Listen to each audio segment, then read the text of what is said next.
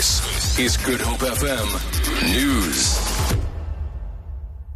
Good afternoon. SACP Second Deputy General Secretary Solly Mapaila says they want President Jacob Zuma to terminate his alleged friendship with the Gupta family.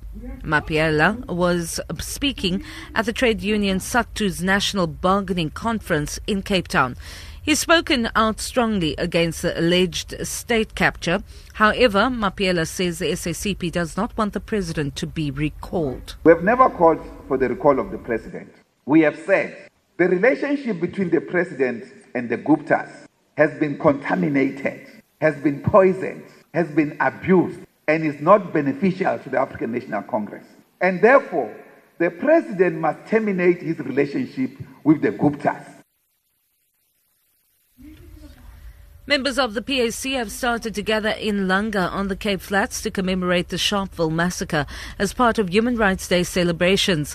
The party has chosen Langa Township due to its historical connection to the events of 21st March 1960. Members of the party were also killed following their defiance of apartheid laws prohibiting public gathering of more than 10 persons. They were reacting to the news of the death of 69 people in Sharpeville. Another PAC grouping is hosting a similar event in nearby Bunga Square, also in Langa. Thousands of children from rural and farm worker communities in the Swartland region in the Western Cape are today participating in a Human Rights Day event. The event is aimed at raising awareness about the need to protect women and children in rural communities and inform them of their rights. Berenice Moss reports. Thousands of children, men and women from 18 rural communities from 40 farms are participating in the day's festivities.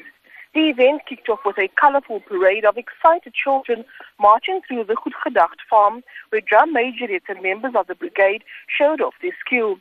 Farm workers and their children today have an opportunity to receive free legal advice and services from the Department of Justice and Labour, which is normally difficult for them to access. Berenice Moss, SABC News, Malmesbury. Turkish and Greek officials will meet later today for further talks on how to implement the new agreement on repatriation of migrants. The deal came into effect yesterday, but Greece still lacks the manpower to process all those who are still arriving. The BBC's James Reynolds reports.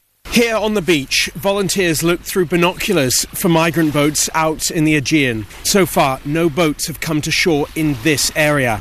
Migrants who do land may have a short stay. They'll be given individual asylum hearings and appeals. If they're turned down, they'll be sent back to Turkey. The European Commission says that it expects deportations to begin in the coming days. Greek and Turkish officials will now meet to work out the deportation procedure. The European Union is planning to send in more than 2,000 judges, interpreters and police officers to support their efforts. Good Hope FM News, I'm Vanya Klucher-Collison.